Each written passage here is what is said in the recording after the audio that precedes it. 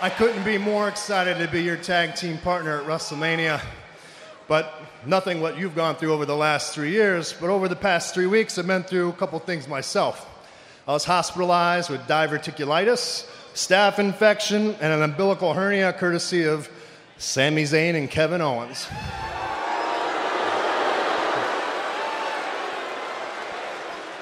But I have also been medically cleared. So I like to say that this Sunday, you and I are going to give it every single thing we got, and that's our promise this Sunday at WrestleMania. Are you guys ready to see Daniel Bryan and Shane McMahon beat the holy hell out of Sami Zayn and Kevin Owens at WrestleMania?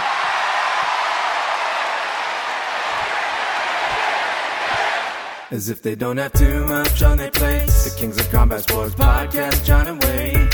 They'll talk about the things they did that day. They'll analyze the work of Vince and Triple H. Rewind to SmackDown. Rewind to SmackDown. Rewind to SmackDown. Rewind to SmackDown. Rewind to SmackDown. Rewind to SmackDown. Rewind to SmackDown. Rewind to SmackDown. Hello, everybody, and welcome to Rewind to SmackDown. It's John Pollock and Wai Ting. Just hours before we will be getting on board a airplane. How are you, Wai? I'm good. I'm good. I think I'm just looking forward to getting on the plane to sleep, and then getting to New Orleans to sleep. for That's my goal on Wednesday, is to sleep, because me and Wai have an extremely early flight on Wednesday morning. That by the time we are done this show, it's almost pointless to try and sleep because completely. It would probably equal like 45 minutes before. Honestly, for me, I think it's going to be a bit of a rush to see if the show can be uploaded, and I still have to pack. So, we'll make it. I'm a very light packer. Well, we have one final night of WWE television to go through. And then at the end of the show, we will quickly go through the WrestleMania card. How quick? Well, that depends how fast we get through this, because as you can see, we are clearly on a deadline to get the show done. Before we go on, should we mention what is coming up for people who are not aware? Oh, of course. Well, is there anything happening this weekend that comes to mind? Okay, I don't even have time for the bad jokes. Yeah, I'm really intrigued by this UFC card. Me too, actually. It's insane, this main event. Yeah, it's the Oana Namajunas match that I really want to see too. Yeah, it's a very good card beyond just this bizarre main event that has come together on 6 days' notice. But, of course, it is WrestleMania week. As we mentioned, we are going to be off to New Orleans, and all of our stuff is kicking off on Thursday night, where Wai and I are hosting the podcast panel at Wale Mania at Republic, New Orleans. And then it is a lot of wrestling in a very concentrated amount of time. Starting on Friday, where we are going to be watching Rev Pro, the WWN Super Show, and then Joey Janela's Spring Break, all consecutively. And then Saturday, we've got Progress, Ring of Honor's Super Card of Honor event, all capped off by WrestleMania.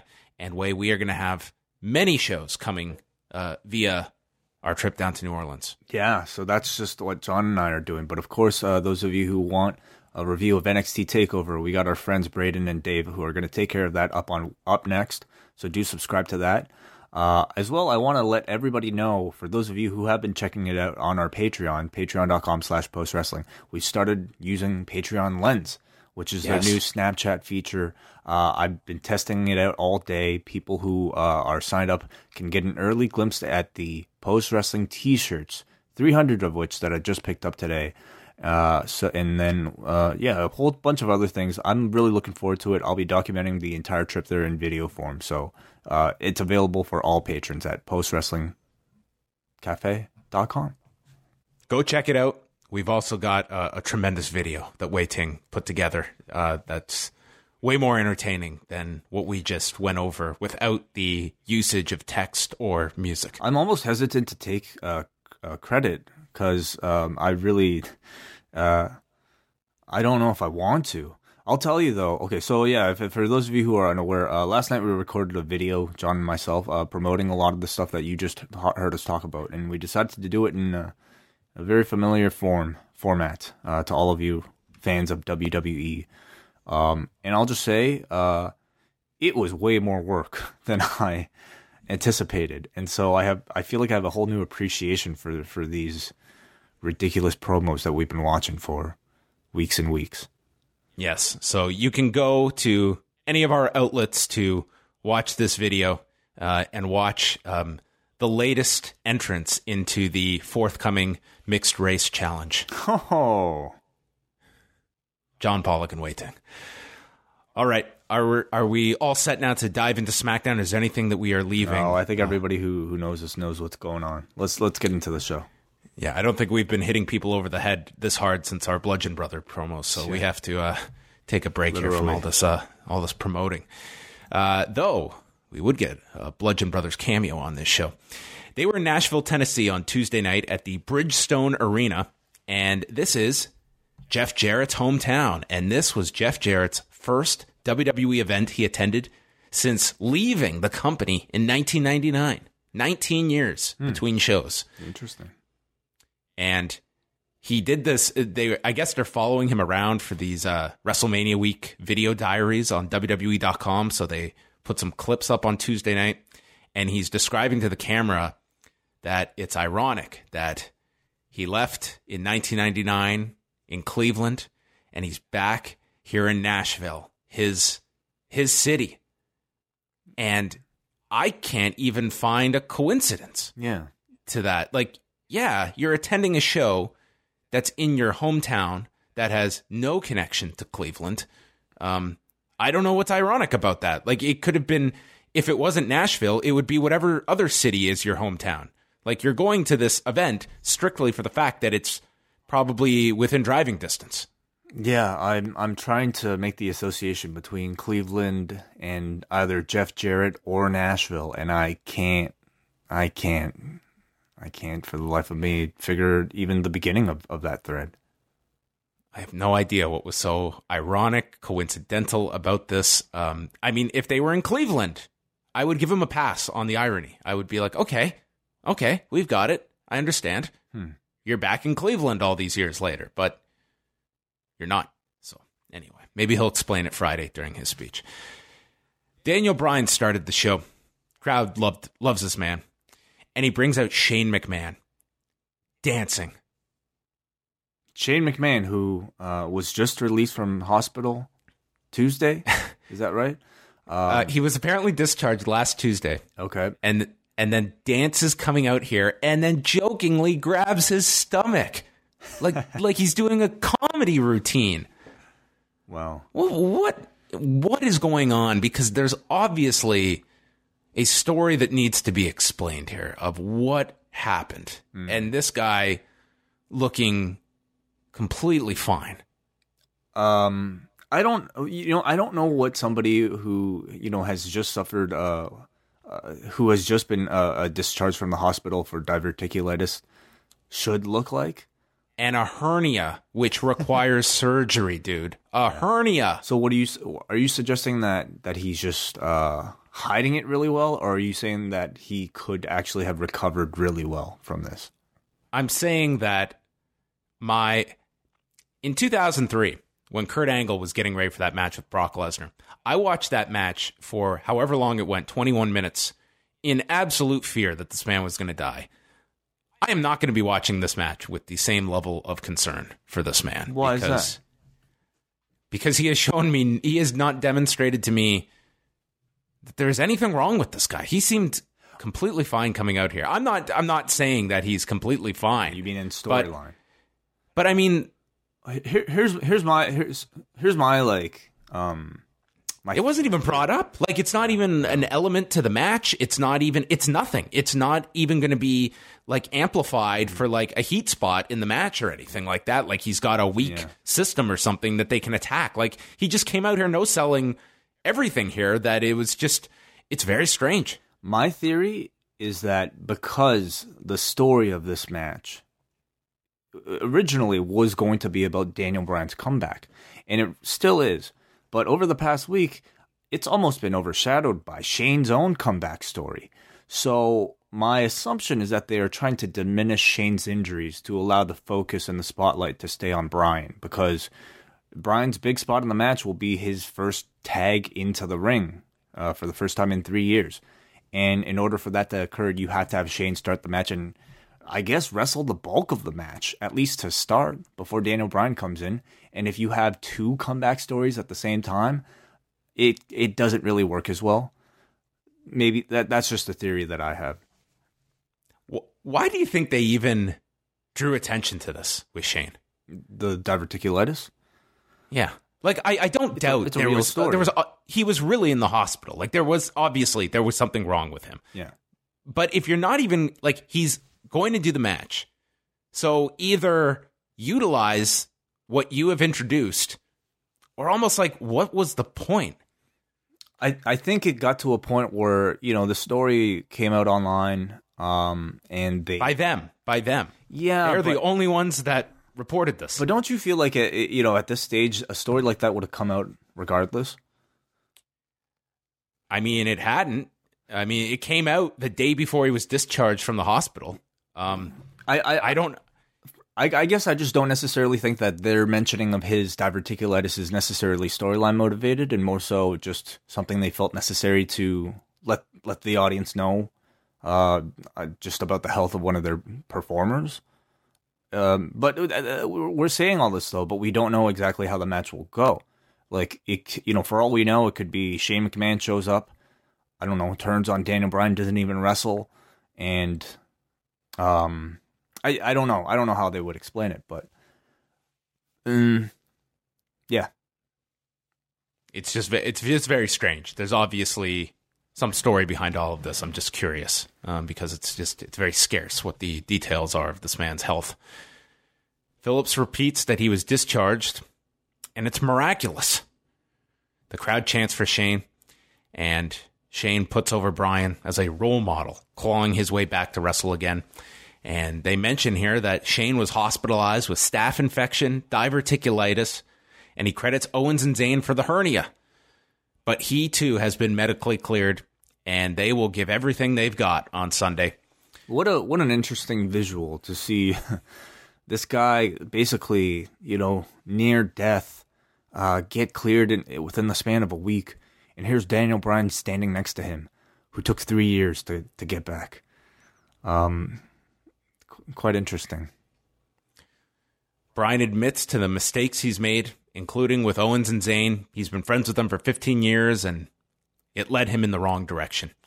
He says Shane was right, and Bryan apologizes. Shane says there's no need to apologize. I can be hot-headed and stubborn sometimes, and Bryan laughs about a McMahon being stubborn. And then time stood still as everyone got quiet, and each guy was clearly anticipating the other one was going to continue, but they didn't. And this was the strangest pause. And this was one of those weird Shane just went blank moments that he has every now and then. And then Bryan just seemed to take charge and continued on with the promo. But this was like a solid 8 seconds of dead air. Or was it? I don't know what this was, but it was very noticeable. So Shane then apologizes to Bryan, which I think was where this was all being set up for, was for Bryan to apologize and then Shane come back and apologize. Bryan doesn't want a handshake. Instead, he wants a hug, but Shane isn't a hugger. And reluctantly, they both hug, and the crowd goes nuts here for this big hug. And then Bryan morphs into full-out promo mode on Owens and Zayn. They're going for payback. They're on the same page, and that's bad news for Owens and Zayn. And Shane says, you will never see Owens and Zayn on SmackDown ever again. These two just happen to all of a sudden get on the same page so quickly that it almost feels fishy. But that could also just be because they're rushing with the storyline and it doesn't really necessarily feel as believable. But yeah, the Bryan and Shane rivalry has just kind of wrapped up here, and I wonder if there's more to it. you know? You watch this promo, like it feels like one of those angles that it would be, as you suggested, like Shane just turns on Bryan, and I would just groan at that. After all the stuff they've done with Owens and Zayn, I really wouldn't want them to go that direction as they're out for this match and advancing the story. Nor would I want them to see them do the same thing with Bryan turning either. I think that would be insanity. So the story could be just like Shane leaving, right? Like teasing, starting the match and then all of a sudden just bailing, leaving basically a handicap situation for Daniel Bryan. I mean, that's one way. Like, I feel at this point, you just have to deliver the match. Yeah. Does it have your interest? Does the feud have your interest? Oh, absolutely. I would argue this has been probably the best built match at WrestleMania. I think this has the most anticipation because of Daniel Bryan. Yes. Charlotte and Natalya had a non-title match, and once again we had the picture-in-picture promo with a Rousey promo here as Charlotte's making her entrance. And match begins. Natalya's regrouping on the floor, and then Charlotte is sent into the post to set up a commercial break. Charlotte climbs to the top, her dad's spot, and gets tossed off the top. Natalya used a surfboard, which Charlotte was able to roll out of. Later went for a moonsault, landing on Natalya's knees, and then Natalya gets up, goes for a discus clothesline, and it turns into a double clothesline with both down, and Carmella runs out. She goes to hand over the briefcase to the referee, but Charlotte is up and just swats the briefcase away and kicks it, takes out Carmella, and then stops Natalya and wins with the figure eight. I thought the match was decent, but didn't really reach any significant level of drama until the cash-in. I mean, there's really, for this match, there's nothing at stake and nobody thinks Charlotte's losing. But I thought it was a good use of the cash-in tease. Very possible that we'll see it again at WrestleMania, whether during the match or following it. Yeah, I didn't think this was at the level of their previous television match. But it was just fine. It was just, it's our final week. Give Charlotte her win back and go into Sunday strong. Also her first of two matches tonight. Yeah, this woman had to work 2 matches on Tuesday night. Asuka came out after the match, and she says that the Queen will bow down to the Empress, and she goes to say how no one's ready for Asuka, but Charlotte cuts her off, and she asks if Asuka is ready. And Tom Phillips says this is arguably the biggest women's match in the history of WrestleMania. This was where I felt the awkward pause was really uncomfortable. After Charlotte said her line, and the two of them look at the sign, and then it just ends with the music. Well, the sign's like looking into the sun. It's going to impair your vision and your cognitive abilities temporarily. It just stops time, yeah. A match like this, and as well as the main event, I feel like it's been a really interesting Mania build, in particular with the Asuka match and also the Nakamura match, because they're both very similar. And I think they both face similar issues, where a match like this, it's probably even tougher, actually, for Asuka and Charlotte, because neither of them are on the same brand. Asuka doesn't really cut lengthy promos. But from a story standpoint, I think it was more up to Charlotte to kind of carry. But I've been kind of disappointed because, we really haven't gotten that much of a character arc from Charlotte here. There were glimpses of it early on with Charlotte kind of doubting herself, asking herself whether or not she could break the streak. But we never really went that deep with it. So at this point, I mean, it really is just about the match, like the technical match, rather than any, I think, deeper storyline that I think could have been achieved here. Whereas I feel like with AJ and Nakamura, they've done a better job explaining both men's actual motivations, So, yeah. Yeah, I'm with you. Like, the Charlotte-Asuka feud has been, I almost don't even call it a feud. She won the Rumble, and she's challenging the main woman on the main roster over the past 2.5 years. Yeah. That's the story. It's a first time match between the two. When I feel like that's kind of it. I mean, yeah, when I feel like there could have been a lot more potential to tell a lot more, in particular with Charlotte, who, is up against the biggest challenge of her life. And, it was more of an opportunity, I would say, for her to grow her character. But at the end of this build, I don't necessarily sense that much change. They did a sit-down with AJ Styles reacting to last week and being patted on the top of the head like a dog. he says, well, this dog bites. And he is emotional, just like he was a kid. And that's why he got to the WWE. His emotions are his strength, not his weakness. And Nakamura has a weakness. He's taking him lightly. And we are far from the Tokyo Dome. It's not a dream. It's a reality. And reality is he's going to beat Nakamura on Sunday.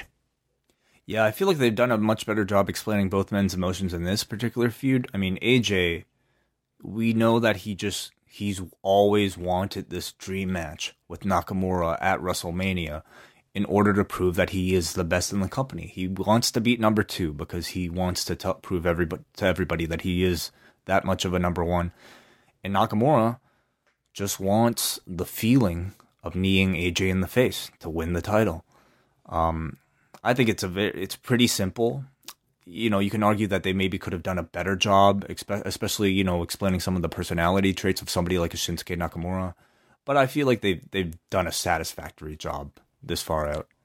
I think in the case of Styles Nakamura, it's been a very conservative build, and they're putting all their stock on the matches delivering big, and that's what you will ultimately remember. But not to me, I'm not crazy about kind of that over-reliance on just presenting a great match and not feeling the need to enhance it beyond just being great on paper. And this one feels as though, you know, when you aren't drawing on pay-per-view, you don't necessarily have that impetus to go out and really sell these matches that I think they're just kind of taking for granted that these are matches people want to see, and we're just going to get them to WrestleMania with kind of minimal emphasis placed on these matches beyond just what they are. I mean, the Young Bucks versus the Golden Lovers, like on paper, is already a match that'll attract a lot of interest. But when you throw in the storyline that those guys managed to create around the match itself, it turns it from just a good match that you'll watch, you know, I guess, for 1 week to a match that you'll remember forever. And I think they had the potential to do that with something like this. Also, AJ going back to his roots in the WWE. Yeah, remember when he was the Pitbull? Oh, yes. Yes, those roots. This dog bites. Yeah. He's a Pitbull. He's just a little guy that just bites. There was a feature on Daniel Bryan and the whole tag match going back to the beginning of the feud with Owens and Shane, the Survivor Series where they cost Shane and then the attacks. Bobby Roode came out for commentary on the next match, and then Sunil Singh came out. I can't do this at all justice. This might be the worst musical performance ever, but was perfect for this guy. The lyrics of his song included, "My name is Singh, so it's no surprise. I'm better than Aiden when it's time to harmonize." It was so awful. Yeah. As he introduced Jinder Mahal. But God bless this guy for clearly trying his hardest, or maybe not. I don't know, but it was perfect, whatever he did. You know? It was the exact reaction you wanted for this guy. Yeah. It's nice to see him get be able to show a bit more personality in this role. He was also on Ride Along this week with Jinder Mahal and also Bobby Roode and AJ. How was that? I only had it on the background, but it looked really interesting. Like Bobby Roode and AJ kind of they both actually had histories with the WWE prior to actually signing with the company so many years later. So they showed like really old footage of the two of them in their tryouts or audition tapes. It's one that I'll definitely go back to rewatch. How was Bobby and AJ? Did you catch any of that? Oh, that's what I meant. Yeah. Oh, sorry. I thought you were talking about Jinder and Sunil. Yeah, no, I think I saw less of that one. What I did see was Jinder Mahal making fun of how small Sunil was. Yeah. Oh, well, there you go, folks. Yeah. Pause this podcast and go check out Ride Along. Aiden English came out and just freestyled on Sunil and then introduces Rusev to a huge reaction. He lives in Nashville, so that was probably helped his reception here on this show. And I think this addition to this U.S. title match has kind of reignited Rusev, which I think it had kind of calmed down. But this insertion into the match, it's showing that this guy legitimately got over, and this was not the plan to have a four-way match, and he got into this four-way as just a result of what he's been doing. It reignited Rusev, but I would say it reignited the match to probably an even greater extent. I actually find it hard to hate or make fun of this match now as much because Rusev is in it. I think, it's just not the same. It's just not as fun to make fun of, Randy Orton, Jinder Mahal, and Bobby Roode. And Rusev, come on, you can't really make fun of Rusev. Everybody loves Rusev. So got them onto the main card, way. I guess so. I wonder what the plan would have been. So I think it's actually a rare case where like the extra body in the multi-man match actually helped it. Mahal is just hitting him with strikes in the corner. They go through a break as they had this Reigns-Lesnar promo, which this thing went so long, Rusev started his comeback during the promo, landing a spinning heel kick, and the promo ends just as Rusev is going for the accolade, which Mahal avoids. Corey Graves said that network subscriptions are up 8,000% in Bulgaria since Rusev was added to the four-way. And Sunil then gets on the apron, eats a head kick, Mahal gets a roll-up for a 2 count, and then Rusev gets up, Machka kick for the win, and they declare it Rusev Mania on Sunday. The match to me was it was a Jinder Mahal match, but the crowd got into Rusev's win here, which right person to win this match. Yeah, I would say on this edition of SmackDown overall, there were no Seth Rollins, Finn Balor level of match. It was that was on 205 Live. Yes. So a match like this was really just, it served as a reminder, hey, this is happening on Sunday. I thought Bobby Roode did a good job on commentary here, conveying WrestleMania, his first WrestleMania being the biggest night of his career. So I expect him to have a pretty grand entrance. Hearing that song in the stadium should be awesome. Yeah, I wonder who's going to get the really big, elaborate entrances. And I wonder if Bobby Roode is at a level where they would put that kind of resource into a Bobby Roode entrance. I would say Bobby Roode, not necessarily, but the song is. Of all the songs that you look forward to, I think his is one of the ones that's at the top, along with Shinsuke. Yeah.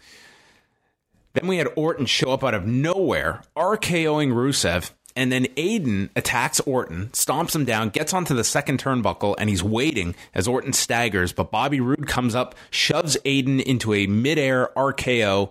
Roode picks up the U.S. title, hands it over, and they're chanting RKO, which quickly turns into a Rusev Day chant as Orton and Roode just stand there. And they had to double check that the WrestleMania sign was still there in the rafters. And in fact, it was.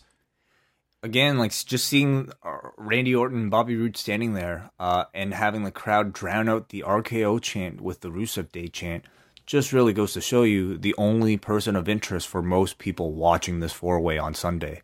So I expect them to book the match around Rusev because I'm sure they're not stupid. And we will go through the card right after this. They do a sit down with Shinsuke Nakamura. Styles thinks he's playing games. Well, he's right, but he takes this game very seriously. He has come to America for one reason, and that is WrestleMania. He is not taking AJ lightly. He knows Styles very well. He's very emotional, and therefore he'll make a mistake. And when he does, he becomes WWE champion with a knee to the face. I really like the plotting and strategic Shinsuke Nakamura. Like this last week and this week, I thought I've really kind of turned a corner. It's given some depth to this character that he's very methodical and has all these guys broken down and figured out. Yeah, you stole my cliche. I was going to say turned a corner. Oh, what else is there? He sideswiped a vehicle. No. He swiped left. Got it. Yes. Yeah, I really over the last couple weeks he's really kind of felt like he's gotten this English promo thing. I feel like his enunciation is getting better, and his ability to inject his own unique personality into the dialogue is feeling more and more natural and successful. So, I still think in a setting like this, especially for a sit-down interview, it would have probably been even more effective to subtitle him. But if this is like a personal challenge for Shinsuke Nakamura to be able to, get into the WWE system and use their language to get over, I definitely do see the improvement over the last few weeks. Might not get his own subtitles, but as we learned during the Benjamin and Gable selfie promo, he does get his own font for his name. Oh, I missed that. Well, it's the same font for his Titantron. Well, hey, here's the other thing too that was I'm reminded of, and it's that when he was in NXT, he he had a much more plain, I would say ethnically neutral font. Yes, And- I was just throwing that out there for you to announce that, and rather than it be me. But it's man. very much like it's Yeah, the like font. why? The font you would expect to see on a traditional like Chinese food I restaurant. know. Yeah. Like that's what it is. I mean that's what it is, and it wasn't in NXT. It was like block letters. yeah. Wait a minute. I should just start writing my name in stroke. Well, yeah, then everyone would realize what your name is. Of course, Way. It's just the font. What would yours be? I'm trying to think about that. What is the white font? I'd be the most like boring neutral. I'd be Times New Roman, size 10, no bold. That's it. Okay, that's interesting. Mixed match challenge promos. We got double woos from Charlotte and Bobby Roode. Asuka says tonight WrestleMania comes early for Charlotte. I'll tell you, I'm not going to miss this song. That's for sure. I can't imagine how many times you listen to it. Or anybody putting that who video together. Or anybody who goes on the website over the next. It's actually couple been in days. my head all day, or not all day, since I watched the video when you sent it to me. Yes, It's been in my head. A warning to everybody who's going to use the website for the next couple of days: hit mute on your computer because I have that video on autoplay. This is the new Face to Pain. Yes, Who's the band that does it? it's CFO. Oh, it is CFOs. Oh, wow. Well, great job. Then we had the New Day backstage. I just thought this was unfortunate that these poor guys, their go home segment had to be the fucking network commercial promo. They're talking about how it's free for all new subscribers. And then, I mean, to their credit, they tried to make this fun, pulling out all the different devices from their pants that you can watch the show on. And they pull a laptop out of Kofi's pants. A tablet is in Big E's pants. The Usos walk in. The Usos. They had to force in that it costs nothing to watch them defend their titles and had to work in these damn promo notes. And then the Bludgeon Brothers came in. And I was just waiting for like Luke Harper to say how subscribe now and it also includes Payback and Extreme Rules. Yeah, Instead, they just dropped a hammer, presumably on the camera. yeah. For all like we've generally enjoyed this program Yes. the last month. I just thought this was such a sad final bit that they had to include this. And they had to be the fucking shills for the network. Like, use your announcers for this stuff. I didn't need to see these guys. Anyway. It's because the New Day are probably so good at it. You know, they've got the DX thing where they can get away with doing stuff like this and not lose the audience. The Usos, I do not want to hear talking about how it's free to watch us defend our titles. It's like they could have had a great promo on this show going into their first WrestleMania main card. Completely. I feel like that's a storyline point that has been kind of lost over the last couple weeks. To me, that's the most. I mean, I think they've done a great job of portraying the Bludgeon Brothers as these unstoppable threats that they have to team up together to beat. But I think the other more important part of the storyline for me is the fact that the Usos are finally getting to be to perform on the main card. So unfortunately, that wasn't reminded. Instead, it was I'll say they had. How about the fact that? Oh yeah, what was the good line? Well, I'm saying the line was good about how it's free to watch us, but you have, I don't know, they'll have to pay, whatever. I'm doing a terrible job. But if you're telling me like, hey, work this plug into your very serious promo, I feel like they did it. To me, it was just all the shilling just took this away. On top of that, like the Bludgeon Brothers murdered all of these guys, and now they're all just casually standing around. Yeah. Like it just, I don't know. It took the edge off. Yes, I agree. Definitely did for me in this one. Like the Usos have been dynamite, and for this final promo segment, that it was lost in all of this. I thought this was a real swing and a miss on this show for me. They hit the camera though. That's great. So this segment literally lost money. Breezango, Ty Dillinger, and Zack Ryder took on Baron Corbin, Mojo Rawley, Primo Cologne, and Dolph Ziggler. I had no idea the Colognes were even still there. Where's Epico? I think Epico's still hurt. Oh. Yes. So does Primo just come like every week to chill? Yeah. I guess he's in the Battle Royal.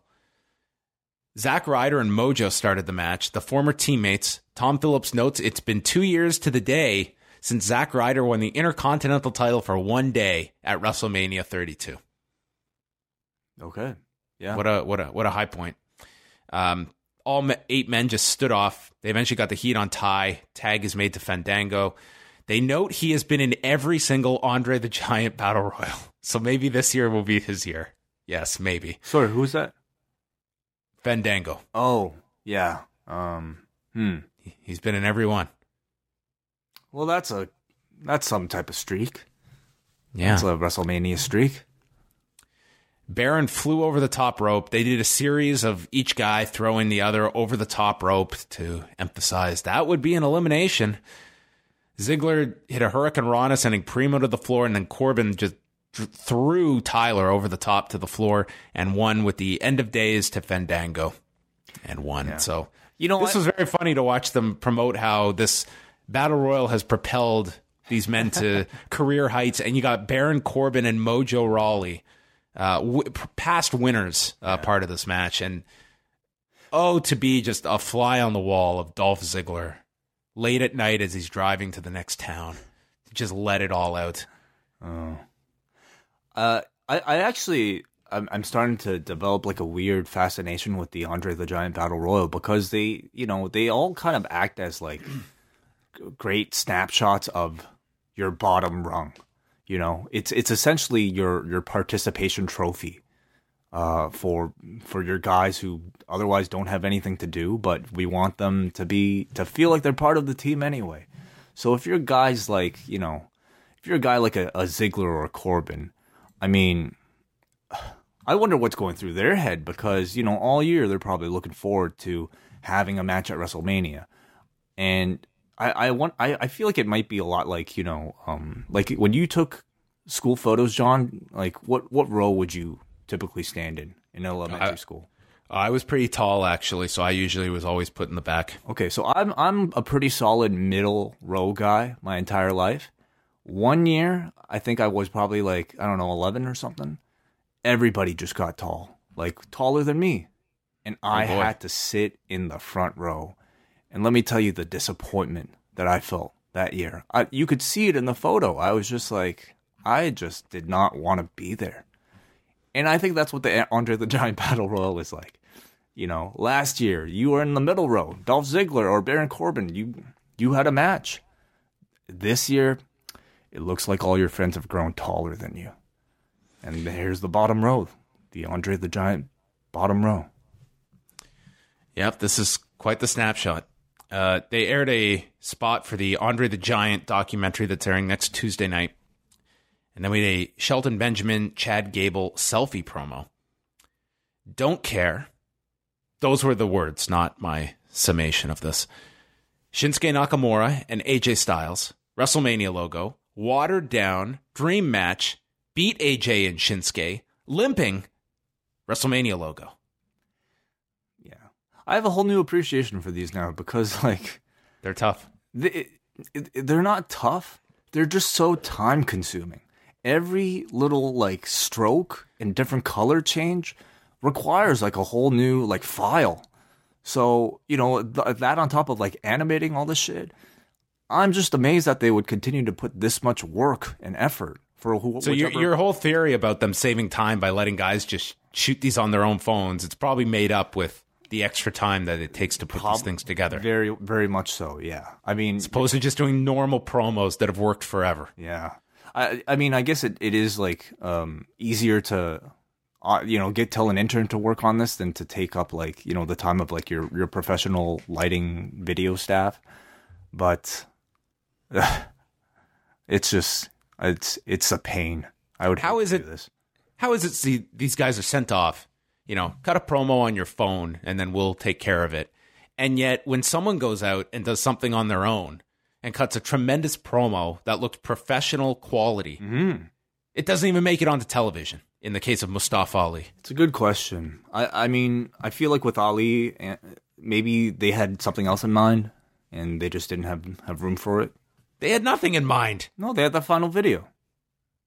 All right, I just watched that. It's like, we can fit this in. We can fit this into the show. Yeah. Anyway. Owens and Zayn stormed the announcer's desk from the crowd, and I was going to point this out earlier, but it turns out that with just days to go, Kevin Owens has extended the streak, and he got a KO Mania 3 t-shirt. Yes, I've seen it. Yes, it's a parody of the Andre Hogan graphic, but with 2 Kevin Owens photos. Yes. He's having a stare down with himself. Yes. He's headlining WrestleMania 3 by himself. Zayn says that they have to apologize to Bryan's wife and daughter. She's not going to grow up with a fond memory of Bryan's comeback and is sorry to Brie for the man that they're going to send home. They're not going to be able to put him back together. They mock him saying, fight for your dreams. It's their dream to fight and obliterate Bryan, and that's going to be their WrestleMania moment. And then they start chanting, we deserve it, which was the funniest thing on the show. And Zayn is just coming across like such a dick. I think he's stealing the show in this act. That dude is just like physically so funny and so outrageous that I find he's magnetic. I hope he doesn't turn babyface. I thought this was a great promo from these two. Yeah. Bryan and Shane were walking in the back. We cut to Owens back in there saying that he's going to send Shane back to Titan Tower. He can see the scar he put on Vince's forehead and how Shane failed to defend his father. But their mics get cut off. Security is ushering them out when Shane and Bryan come out, and they tell the audience to take a photo of them. It's their last time they'll see them on SmackDown Live, and they sing the goodbye song for Owens and Zayn. And that's it. That's it. That was the final angle to set up the tag match on Sunday. Main event, AJ Styles, Shinsuke Nakamura against Shelton Benjamin and Chad Gable. Philip says that on Sunday, the dream match is realized from the Tokyo Dome to the Superdome. Does that make sense? Cool. How's it a dream match if we're talking about its origin point and its next chapter? Yeah. Like what from the Tokyo Dome? That's where their first match took place. What does that mean? Realized? Like maybe. Okay. Like the first half is fine, but then you add the qualifier of from the Tokyo Dome to the Superdome. Here's what I think is. I think they perhaps see the Tokyo Dome and Japan in general, anything outside of the WWE, basically. I mean, as the minor leagues, and so the Tokyo Dome might as well just be, your NCAA finals. Whereas now, hey, this is the NBA, and this is this is where it actually matters. Okay, so they're subtly acknowledging that they have had a match before, but it's at that bingo hall of the Tokyo Dome. Yeah, yes, exactly. They emphasize the mind games of Nakamura based on the way he tagged in AJ. Nakamura then missed a blind tag by Gable. It allowed Benjamin to hit him with a running knee, and then Gable went for a moonsault, getting a 2 count. They got the advantage on Nakamura. Nakamura is selling, lands a heel kick out of the corner, makes his way to the corner, tags in AJ, who just fired up on Gable with strikes. Pele kick to Benjamin, Ushigoroshi to Gable, and then he walks over to Nakamura, looks at him, and right next to him does the phenomenal forearm and pins Gable. And Styles just stares him down, grabs the title, and afterwards Benjamin attacks Nakamura from behind. Nakamura fights him off himself as AJ is just casually watching, indicated he was going to come help him, but wasn't in a rush to do so. And then AJ goes for the springboard, but then holds up before hitting Nakamura with the forearm, shields, and Nakamura shielding himself, and this time AJ pats him on the head and leaves, stating he will see him at WrestleMania. I like the post-match stuff with the tease. Yeah, I thought really good. I mean, great callback to last week, mirroring exactly what happened last week.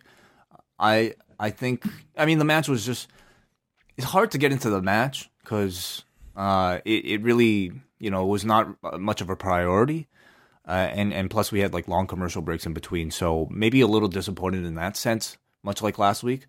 But it shouldn't be the focus. The focus should be Nakamura and Styles, and I thought Definitely they did a good job here, driving up that tension.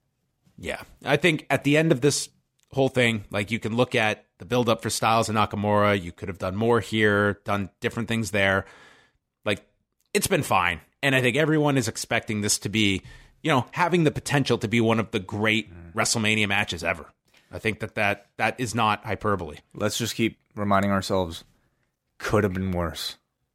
Could have been worse. Could have been worse. Now, we just need to make sure that during all of AJ's media appearances, he doesn't just spot someone he knows and quickly darts over and then trips over a cord or something and tears his LCL.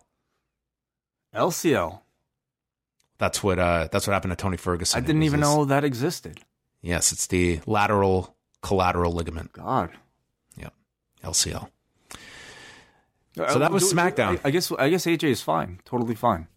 Oh, he did 2 springboards onto the knee, which, he was kind of talking about his leg, so it was something in there.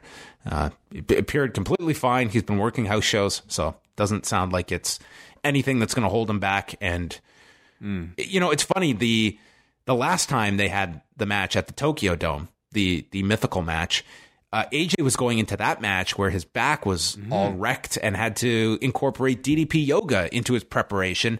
And that match turned out well as well.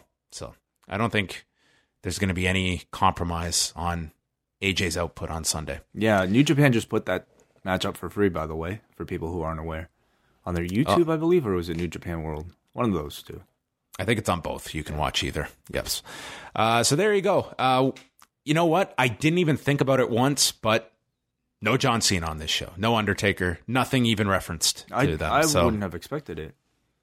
I thought there was a possibility that they would somehow announce it on this show, but given Monday, which I want to run this by you, Wai, because the Raw number was an incredible third-hour performance for them. It was, if you throw out the 25th anniversary Raw from January, which is kind of an aberration, this was the highest third hour that they have done since the night after last year's WrestleMania. Wow. And I just, they've ended plenty of shows with Roman Reigns and Brock Lesnar, and it's never done this well. So I can't give them the credit. And for me personally, I found the third hour really intriguing if they were going to somehow have The Undertaker respond during that final hour. Do you think that had anything to do with the third hour doing better? Do you have any theory? Yeah, it's very possible.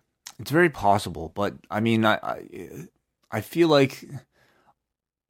I feel like most people watching weren't necessarily sticking around to wait for The Undertaker.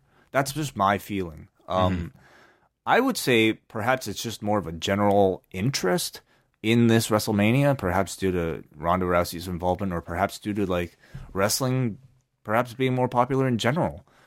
So a lot of people are maybe choosing to invest their time in wrestling right this week so that they can get ready to join their friends or whatever party that they plan on joining this weekend to watch WrestleMania.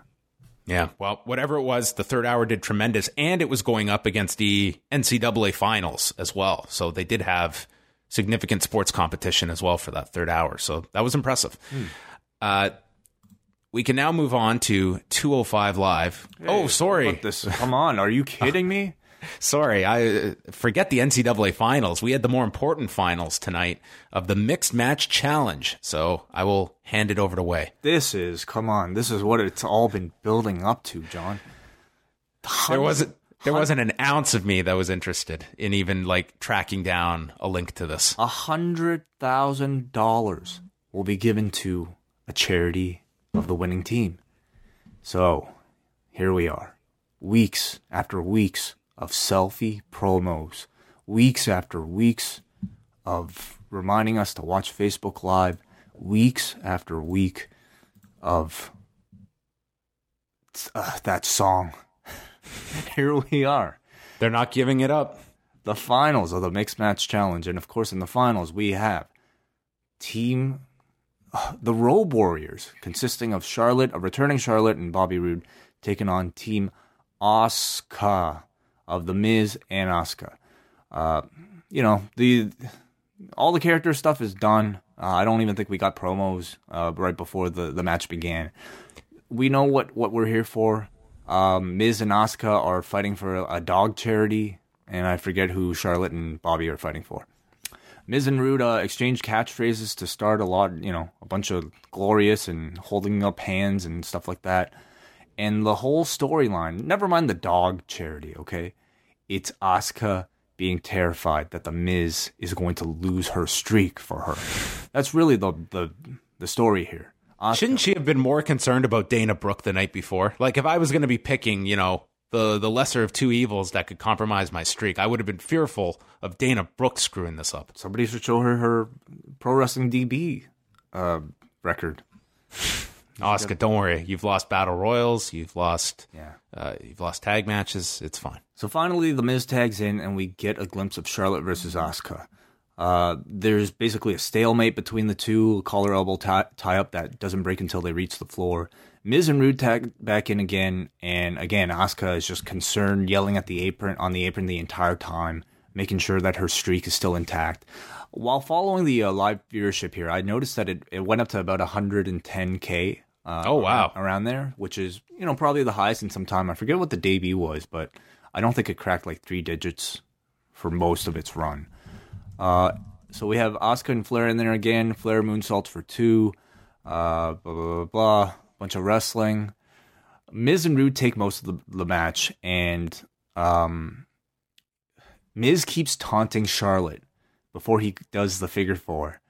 And Charlotte has had enough at one point, decides to jump in and spears the Miz, and she applies the figure 4 on him. And now I'm realizing that, my pirated feed was stuttering so much that I totally missed the finish. Oh, no these way. Finals. That's how I've been watching this whole thing, because I don't have Facebook Live. So no, we don't get Facebook Live in Canada. So this Facebook thing was Watch. stuttering so much, I missed the finish, and I came back, and Miz and Asuka had won. So I'm not going to miss this. I am giving it up. Oh, it's over. Well, what an end to a memorable tournament. Yes. Perfect end. All right. Well, 205 Live. We're going to move on. Probably a more positive note. Hideo Itami and Akira Tozawa teamed up against Lince Dorado and Grand Metalik. Early on, they were double-teaming Metalik. Itami started mocking the Lucha chant and then starts slapping and kicks Metalik. There was a quebrada by Dorado to Itami and then hit the Golden Rewind, which is a handspring stunner, pretty much the Oscutter coming off of the ropes. They dove to the floor, ending a series of dives, ending with Metalik hitting a great-looking Tornillo dive, and then Itami blocked the Metalik driver and goes to tear Metalik's mask off. Dorado makes the save, all four start brawling, and the match gets thrown out at 7:26, with Itami and Tozawa certainly showing...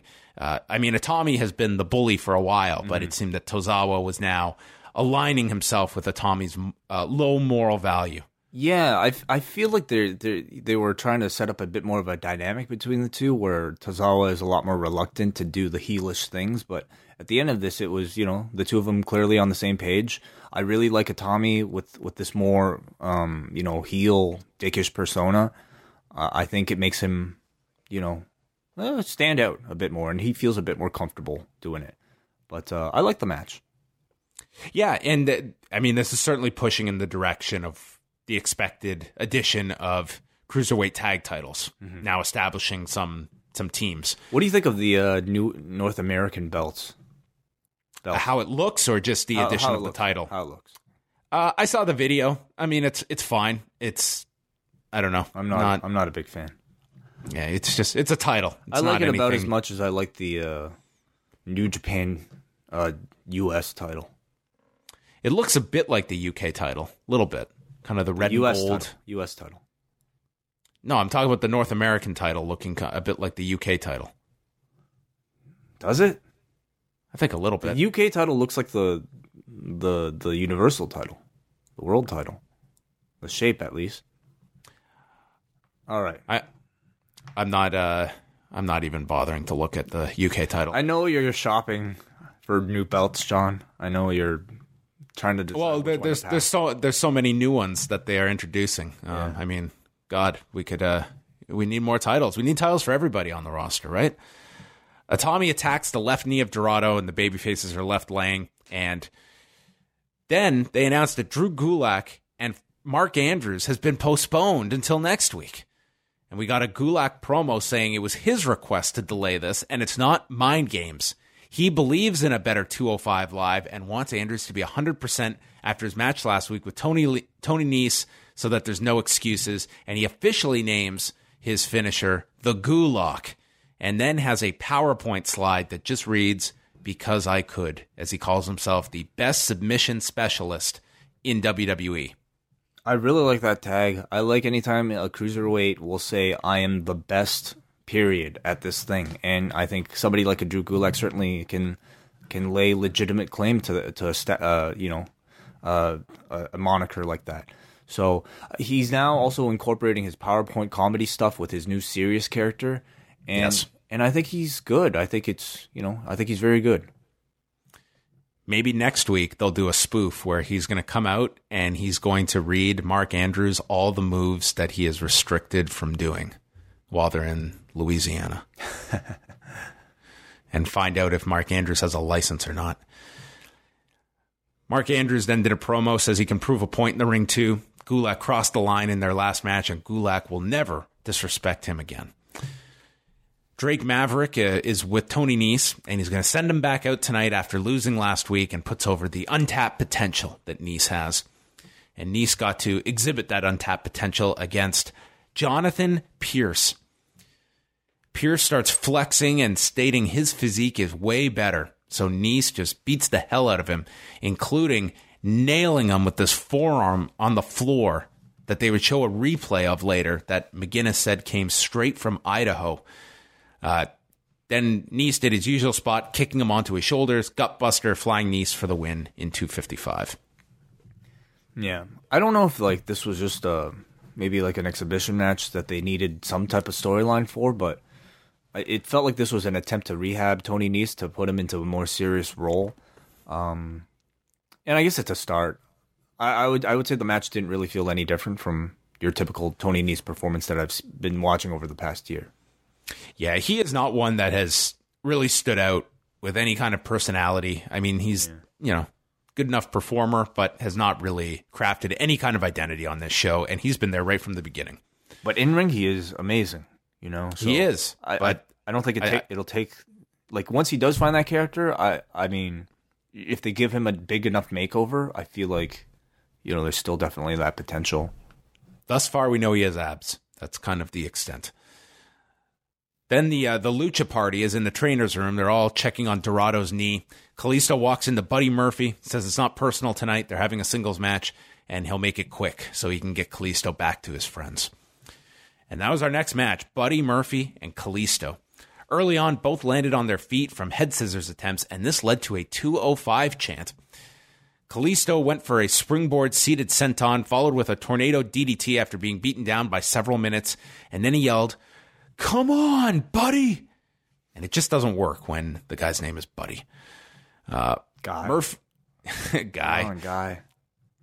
These two then went on to the edge of the apron, and Murphy hit this running vertical suplex, dropping Kalisto on the edge of the apron, which, save for a Spanish fly, this was the most horrifying looking apron spot of the week. What does the Louisiana State Commission say about apron spots? Well, it doesn't matter because the WWE is exempt from any of this stuff. Because that's one that I'm willing to let them have. I feel like I'm kind of done with apron spots for a while. This looked awful. Oh, man. I know I'm going to see at least 10 more this week. So, man. Yeah, two really scary looking ones in the same week. I thought for sure. We should mention the fact that Will Ospreay has announced that he will be doing his matches in New Orleans this week. I thought if he was coming over and he was going to cut back on some of his matches, I thought, man, what an angle to do where he could come out and his opponent lays him out with a pile driver. Takes him out of the show. I mean, wouldn't that stop the show, period? Wouldn't the promoter get fined? I think it sounds like if you go ahead of the show and you ask for permission, I don't feel the commission is going to be so hard and fast over what is not allowed. I really think it's a little overblown of how I don't think it's going to be significant unless you're just being blatant about it or just completely disregarding the rules. Like, I feel if they go ahead of time and they just ask for permission. Oh, I would love to see that. I'd love to see a promoter just like walk up to like the door and be like, hey, can we please? Just like maybe like, are we allowed, please? That type of thing. Is that how you ask? It's going to get a reaction for any of these people that go ahead and do like a pile driver or something on one of these non-approved shows. So anyway, that is something to watch this week, though. That is, in fact, legitimate rules that they do have within the state. I hope we get like a pile driver match where every move is a pile driver. Yeah, maybe that'll be part of the clusterfuck. Only pile drivers allowed, yes. That's how you're eliminated. Yeah. Kalisto leaped off the middle rope and was going for his reverse Rana, which this is like the second time I can recall that he's had trouble with this. Although this one, I mean, know. Like, because this looked like it was a counter from Murphy rather than a botch.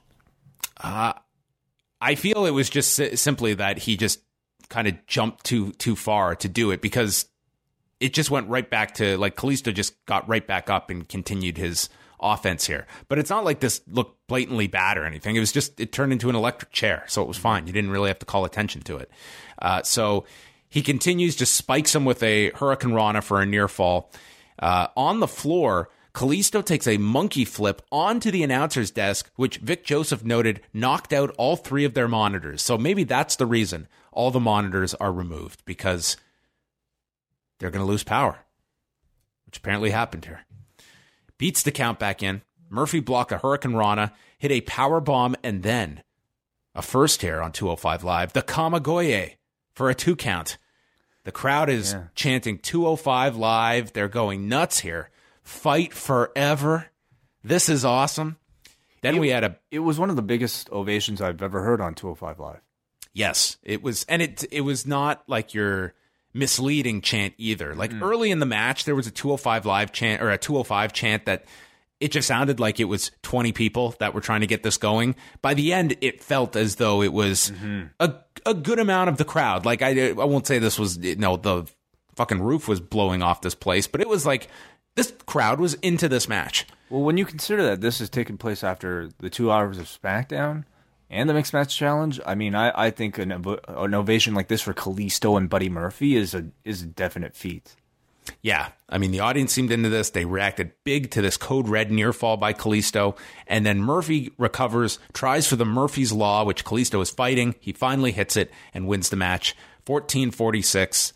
Really solid match. Yeah.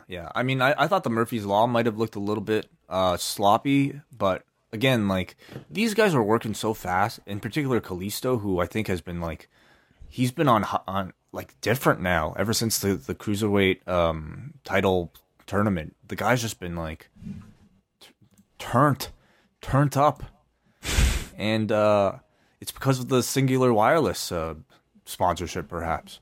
Obviously. Yeah, but he's been excellent. So, I can excuse a little bit of sloppiness here and there if the rest of your stuff is looking perfect and blazing fast. It didn't affect this crowd's appreciation of the match at all. And, man, this was like one of the better reactions I've ever seen for a 205 Live match. I enjoyed this more than Balor and Rollins on Monday. This is my leading contender for best match of WrestleMania week. This is number one. I might agree with you there. Yeah.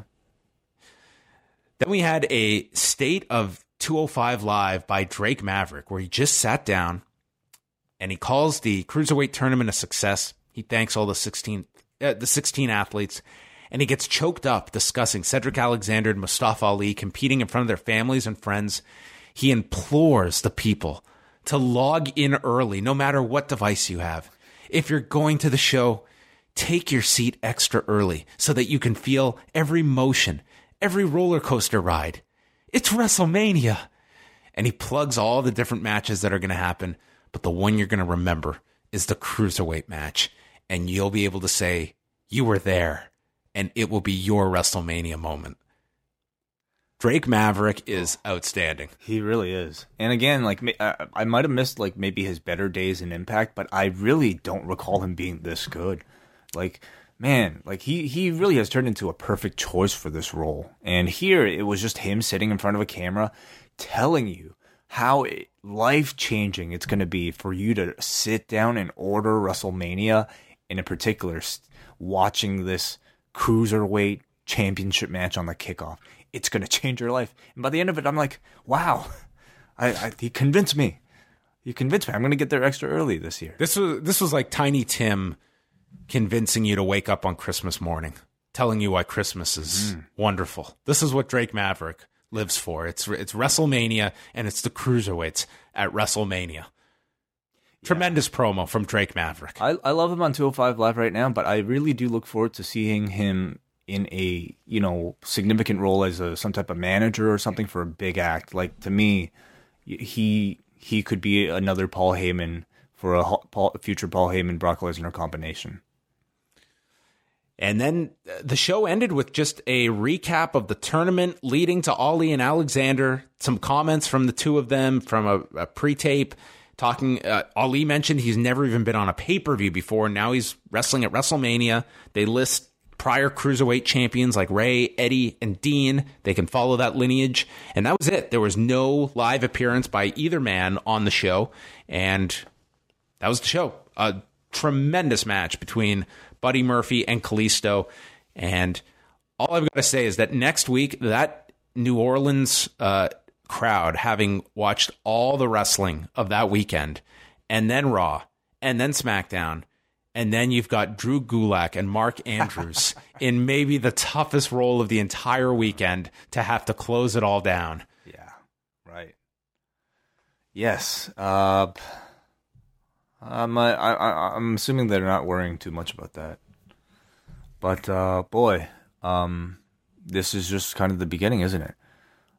I like that they're treating Ali and Alexander as, like, a big match on this show, even though we didn't get to see them. But I'm not so disappointed because I don't think they would have gained that much. Like, if you're watching 205 Live, you already know this is happening. And I hope the audience in the kickoff will, show the appropriate amount of attention. Yeah, it was kind of strange watching like this Buddy Murphy Kalisto match, and we have no idea if those guys are even going to have a spot anywhere on the show. Like, I don't even assume they're going to be in the Battle Royal. Their spot is at Access. It probably is going to be Access. Mm-hmm. So, unfortunate. But there you go. That was WWE's final TV as they now all head to New Orleans. And I guess you want to do feedback right now? Do you want to go through the card? Let's do that. Yeah, okay. So let me pull up the card here and all 85 matches that are happening on Sunday. All starts at 5 p.m., folks. So lots of 5 p.m. Eastern time. If we're down in New Orleans, that's 4 o'clock. They're 1 hour behind Central Time. Okay. I just pulled up WrestleMania 33, and I'm pretty sure that Austin Aries and Neville is not opening up WrestleMania. I have it. Do you want me to? Okay, I got it here. So, kickoff match, we have the Andre the Giant Memorial Battle Royal. Do we have an updated list of the participants here? Do you have a prediction, Way, of who is going to be winning? The only members that seem like they are being focused on are Baron Corbin. Maybe Mojo will have a spot because he won last year. I'm trying to think who on the Raw side of things is participating. Who's getting? We've got the Revival, Baron Corbin, Mojo Rawley, Ty Dillinger, Matt Hardy, Dolph Ziggler, Breezango, right. Goldust, Heath Slater, Rhino, Zack Ryder, and Primo. I'm going to go out on a limb and say none of these guys are winning the Battle Royal. It's going to be somebody. This could be a spot if you want to reintroduce Bray and he wins. Mm-hmm. You could also do the big jump start of someone from NXT coming up and winning it, much like they did with Baron Corbin. Yeah. There are some options. It's the opening match on the kickoff. So really, how much are you going to put into this match anyway? Right. Yeah. I mean, I think again the biggest reactions will probably go to somebody like a broken Matt Hardy. I expect they'll make a big deal out of how last year this guy's appearance with Jeff Hardy was one of the biggest things from that year, if not the biggest things from that year. So I think he'll have a significant entrance. Maybe not so much an entrance, but a significant moment in there. Who's going to win? God, take your pick. Gold Dust. Yeah, it's I don't know. maybe Dolph will win. No, I'll go with Matt Hardy. Sure, why not? Okay. The women's battle royal. We're gonna have back-to-back battle royals to kick off the kickoff. Yeah, this is kind of. I see it either going with Bayley or Sasha. I could see Sasha just screwing Bayley and winning. Yeah, I mean, I could kind of see it being neither, and both of them eliminating each other, and therefore perhaps the uterus trophy going to Becky Lynch. I was going to say Becky. She could use this the most. Absolutely. I think she very much needs something. Cedric Alexander and Mustafa Ali, also part of the kickoff. This should be a very good match. Like, this is going to be these two guys going out to have the greatest match of their lives. Let's hope that they're allowed to, because we know how their reluctance to have some of these cruiserweights showcase their stuff prior to the main show. But I feel like this is a time where you certainly need to have a giant match. They've told such a wonderful story with these two, basically overcoming all odds and sticking through some really shitty times in 205 Live to culminate in a spot like this. So I hope these two have the best match of the entire show if they're being given the chance, which I don't think they will, but I look forward to the moment of the two of them winning or one of them winning and then holding the other person's hand either way. Yeah, I think they go with Cedric winning. I was going to say Cedric because he seems to have received more focus in the past year. But man, Ali's promos have just been better than Cedric's, and I think I see more value in him, especially, I think it says a lot if you have, somebody he's Pakistani, right? His parents are. Yeah, he was born here, but his parents are Pakistani Muslim. I think it's a huge statement to have a legitimate champion be, somebody of a different ethnic background. And I'm not saying that's the only reason. The reason is because he's fucking great, okay? But I'm saying that in addition to it, I feel it could be a more powerful message. So I could actually see Ali. That's my pick. All right, we now go to the main card. Let's we'll just go here in the order. Brock Lesnar, Roman Reigns. Is this closing the show? My gut says yes. Right now, I think after Monday, this feels like this has to go on last. Yeah. I don't mean has to, but it will. That's my thought. And I don't see the plan changing. I think Roman is winning this match, and Brock is at minimum disappearing for a while after this match. Mm-hmm. So, yep. Do you have high hopes for this match? Do you think this will be one of the top 3 matches at WrestleMania? I don't know if I was as big of a fan of their last match as maybe most. So maybe not personally. I could see them having a good match, though. I think a lot of it will be dependent on the crowd reaction, and I think the crowd reaction will probably, for me, make this match. What do you see opening WrestleMania? Good question. Well, we talked about last night how it would be quite refreshing to see them actually go in order of importance, So on a personal level, I'd love to see them open up with Randy Orton versus Bobby Roode and Jinder Mahal and Rusev. I could see them opening with the Usos tag. Yeah. Sure, why not? I mean, there's lots of directions you can go. I think having that first match on the main show is actually a very good spot to have. It really is. I could also see Miz, Rollins, Balor opening up. Yep. I would hate to see a title match open up. I don't want to see Styles and Nakamura get that spot. I don't like that idea at all. Strowman doesn't feel like it would be that opener spot, so I would say one of the two IC or the US titles. AJ and Nakamura, where do you think is the ideal placement of this match? Personally, I would put it, near the end of the show. Mm-hmm. I would say if it's not going to go on last, maybe put it on third from last, because I think they'll want to do Asuka and Flair second last if you're going to go with Brock and Roman. So that's where I see it, third from the top. And with Styles and Nakamura, do you have... I could definitely see Styles retaining here. Me too. I think AJ is your guy that can lead the show. Nakamura, like really, like if they have a great match, that's all that matters in the end. Nakamura will still... Nakamura, I would say, is a guy that doesn't necessarily need the belt. Like, his NXT title run, I think he's almost better off as sort of like this guy that's just lurking in the shadows, not unlike an Undertaker, who, like, doesn't need the belt in order to be relevant. So, I see AJ retaining. Yeah, I'll go the same, and I think that they're going to get minimum 25 minutes, and I think this has the potential to be one of the best WrestleMania matches of recent memory. Okay, will it be the best match of the weekend? That's a bigger question. No, I'm not going to say of the weekend, but I am going to say of this show. Okay. I think this might even be better than anything on TakeOver, which I think there's more competition on TakeOver, but I think that between the WWE matches, I think this one is my favorite to be the best match of the weekend, even ahead of Ciampa and Gargano. Yeah, I'm looking more forward to this one than probably anything else on this show. Miz, Seth Rollins, and Finn Balor. Who's going to win? I think the Miz is winning this. I feel like we're going to get the Demon, and therefore I think Finn Balor has to take this one. Yeah, that's one option. What a weird sentence I just said. Like, sometimes I like to step out of, like, my wrestling bubble to, like, analyze what I'm saying.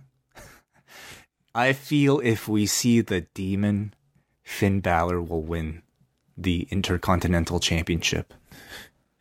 Well, I'm going to just argue with you and pick the Miz, and this will be the whole Miz and Mrs. show. Has his baby and then goes and defends his title at WrestleMania. But he's a heel. Yeah, Rollins and Balor are going to murder each other, and he's going to be able to... Oh, yeah, true. Just steal the victory somehow. Mm-hmm. Randy Orton, Bobby Roode, Jinder Mahal, and Rusev in Way's real main event. Oh, yes. The reverse main event. The reverse main event. This finish is so obvious of Rusev just winning that they're going to overthink it, and Orton's going to retain this title. Yeah, I mean, they could also be doing the Daniel Bryan thing for Rusev where, by treating him like shit, they're trying to get the audience more on his side. Yeah, Ziggler is red hot and ready to be... you're ready to pull the trigger on him. Yeah, exactly. But Rusev, I anticipate to get one of the bigger reactions on this show. I almost want this to be the first match on the show just because of... That's going to be the loudest reaction possible for Rusev, is coming out early in the show with Aiden. If he did the first entrance, I think that'd be a perfect spot for him. Yes, I love that. Yeah. So, who do I see winning it? I mean, if it's not Rusev, then I see Orton retaining. In addition to this, though, I feel like they were kind of slightly teasing a Bobby Roode heel turn after he lost the belt last month. Do you see anything happening there? Not on this show. I think for a match like this, where it's so buried on the card, you're not going to do something dramatic with any of the characters. I think you'd save that for television and just kind of hint at it here with a finish that kind of leads you down that direction. So what's your pick? I'm going with Orton to retain. I'll go with Rusev. Alexa Bliss and Nia Jax for the Raw Women's title. I will say Nia Jax should win. I feel this could be one of those where everyone's assuming Nia is going to win, and this will be one of those curveballs they throw with the idea that the feud is going to continue between these two. That you're probably going to see a lot of title changes on this show, potentially, even though I'm picking quite a few people to retain here. Don't you think it just sends such a bad message, though, if Nia doesn't come out on top here with... I mean, I guess she doesn't have to win the belt, but she needs to, like, look victorious at the end of this. First of all, I don't look at the WWE for guidance when positive messages are being sought. But I think if you're continuing this, like, ultimately, I think Nia beats the bully. I think that's ultimately the end to this. It's just a question of, do you do this at WrestleMania or do you do it somewhere else? And for all intents and purposes, this could very well be Nia's big win is on this show. I mean, the feud's been built well. The timing of it makes sense timing-wise to go with Nia now. So maybe as I look at this now, maybe it's just time to do it now. We also have to think about who's going to move to what brands. Are Alexa and Nia going to be split up after this? I mean, Alexa just went to Raw last year, so I don't think she's moving. Could Nia be going to SmackDown?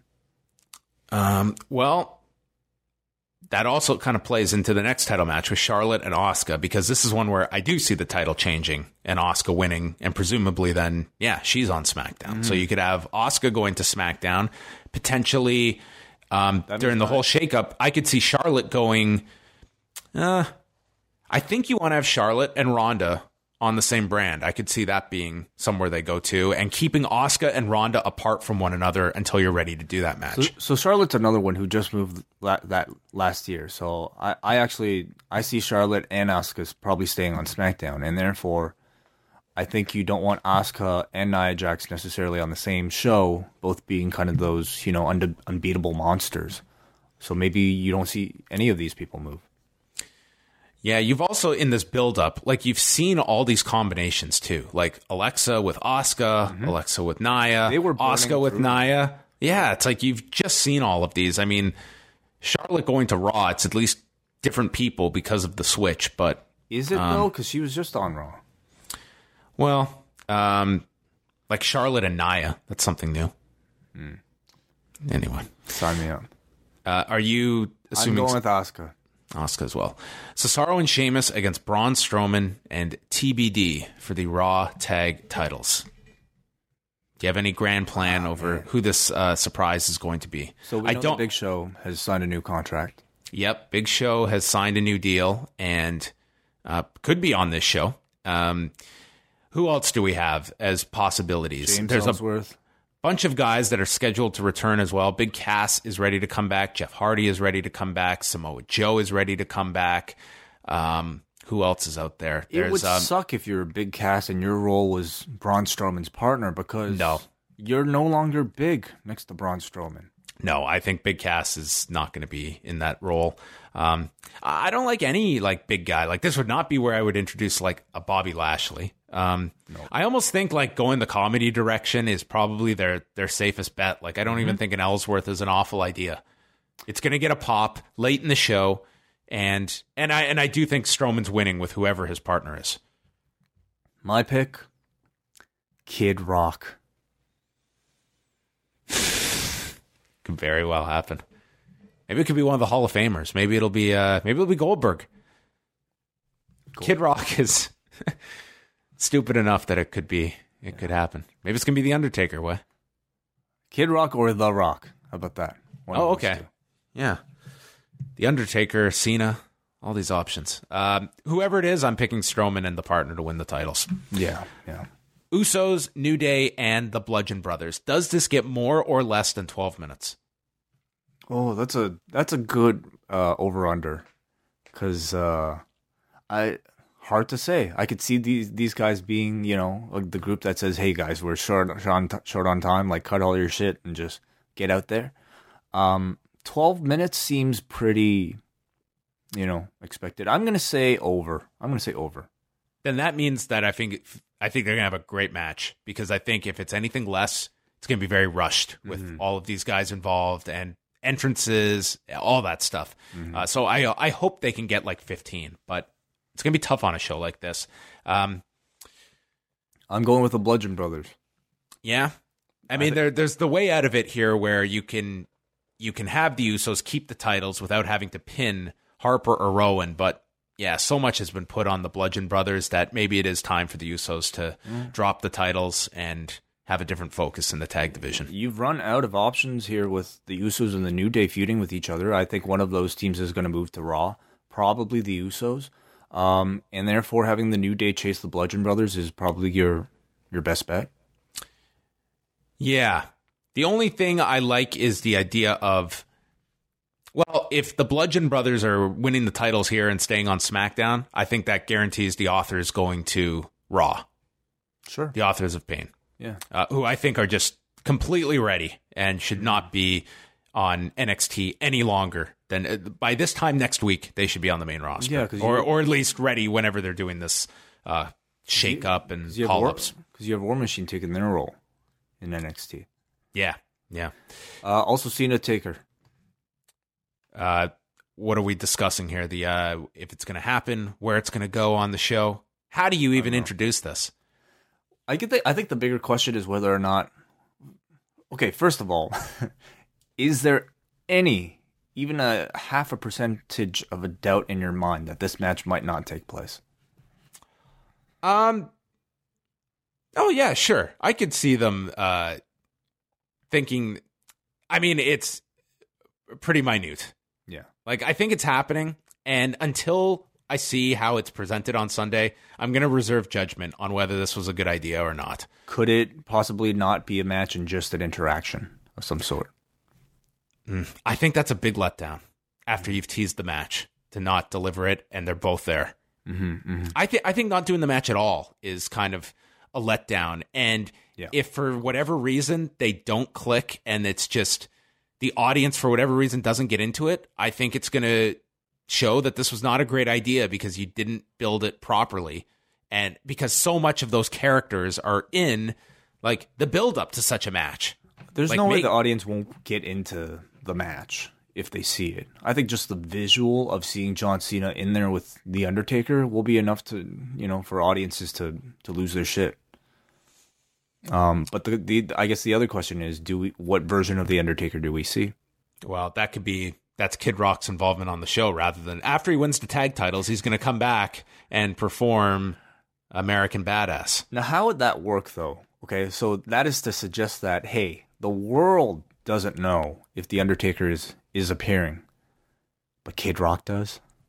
He's been conspiring with The Undertaker this entire time on this grand entrance. Well, maybe Kid Rock is going to come out with his tag title, and he's going to tell John Cena in the front row, "Hey, John, I'm taking up not one but 2 spots on this show, and someone here is with me." Okay, so what do you think, American Badass or Goth Taker?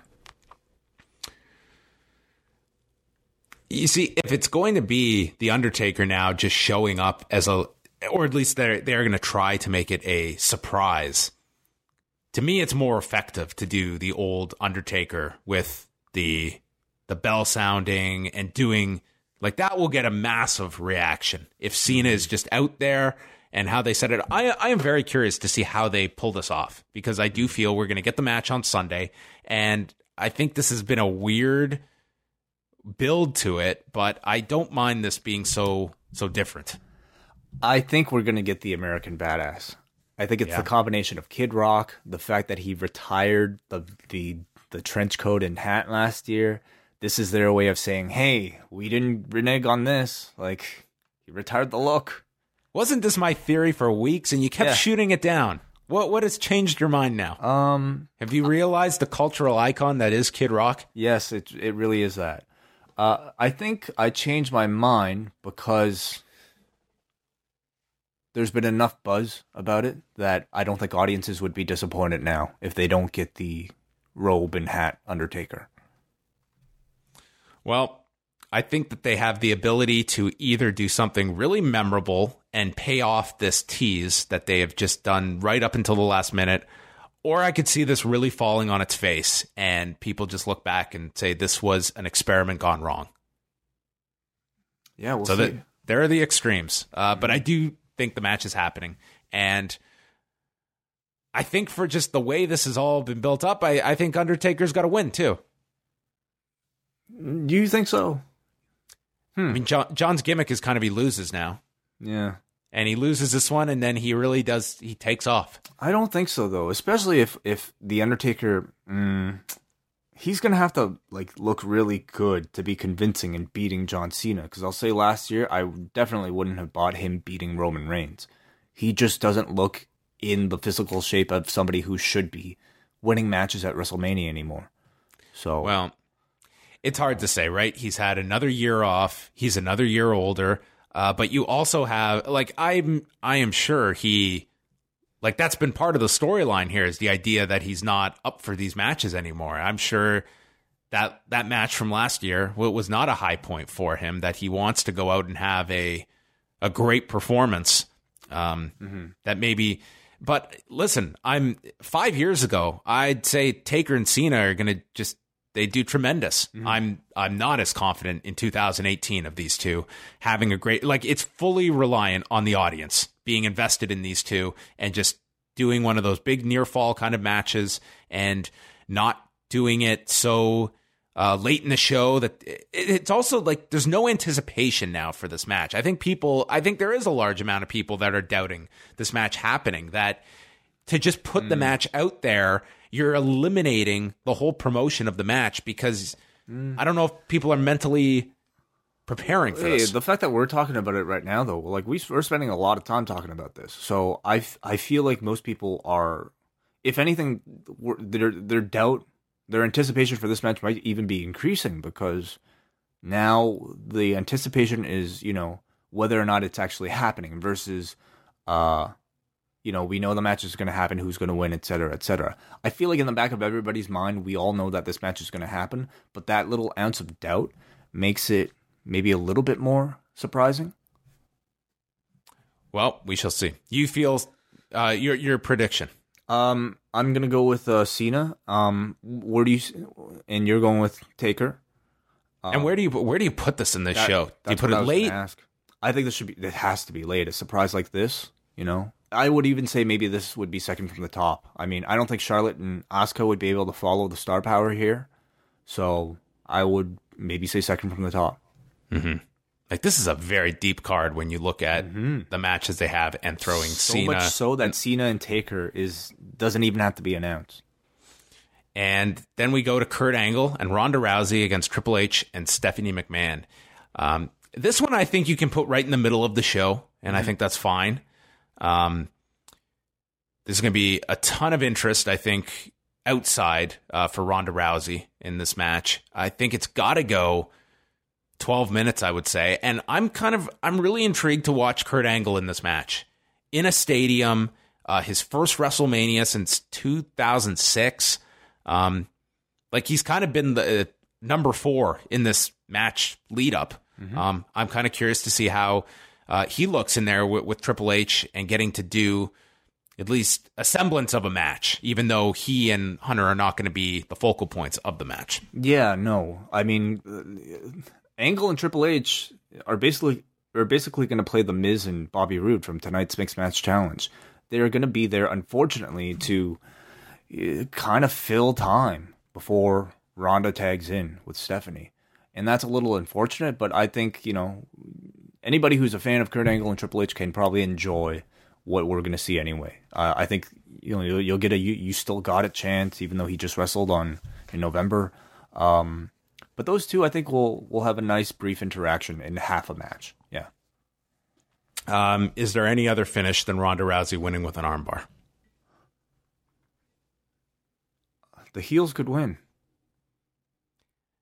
This could be their way of taking Kurt out. I mean, you could do something where Ronda has the match won and somehow Kurt gets beaten by Hunter. Though I really don't like the idea of beating Rousey. I think that's another one where it's just you start overthinking things. Yeah, and the likely outcome is a Rousey victory, and this is the annual, Stephanie and Hunter leave television after this and disappear. I agree. Yeah, I don't think Stephanie will be continuing a feud with Ronda Rousey in a singles match. This is probably the most we're going to get out of those two in ring. So yeah, I'd probably have to go with Ronda. There's a great visual too of Stephanie maybe coming out one more time the night after with a giant cast on her arm. Yeah.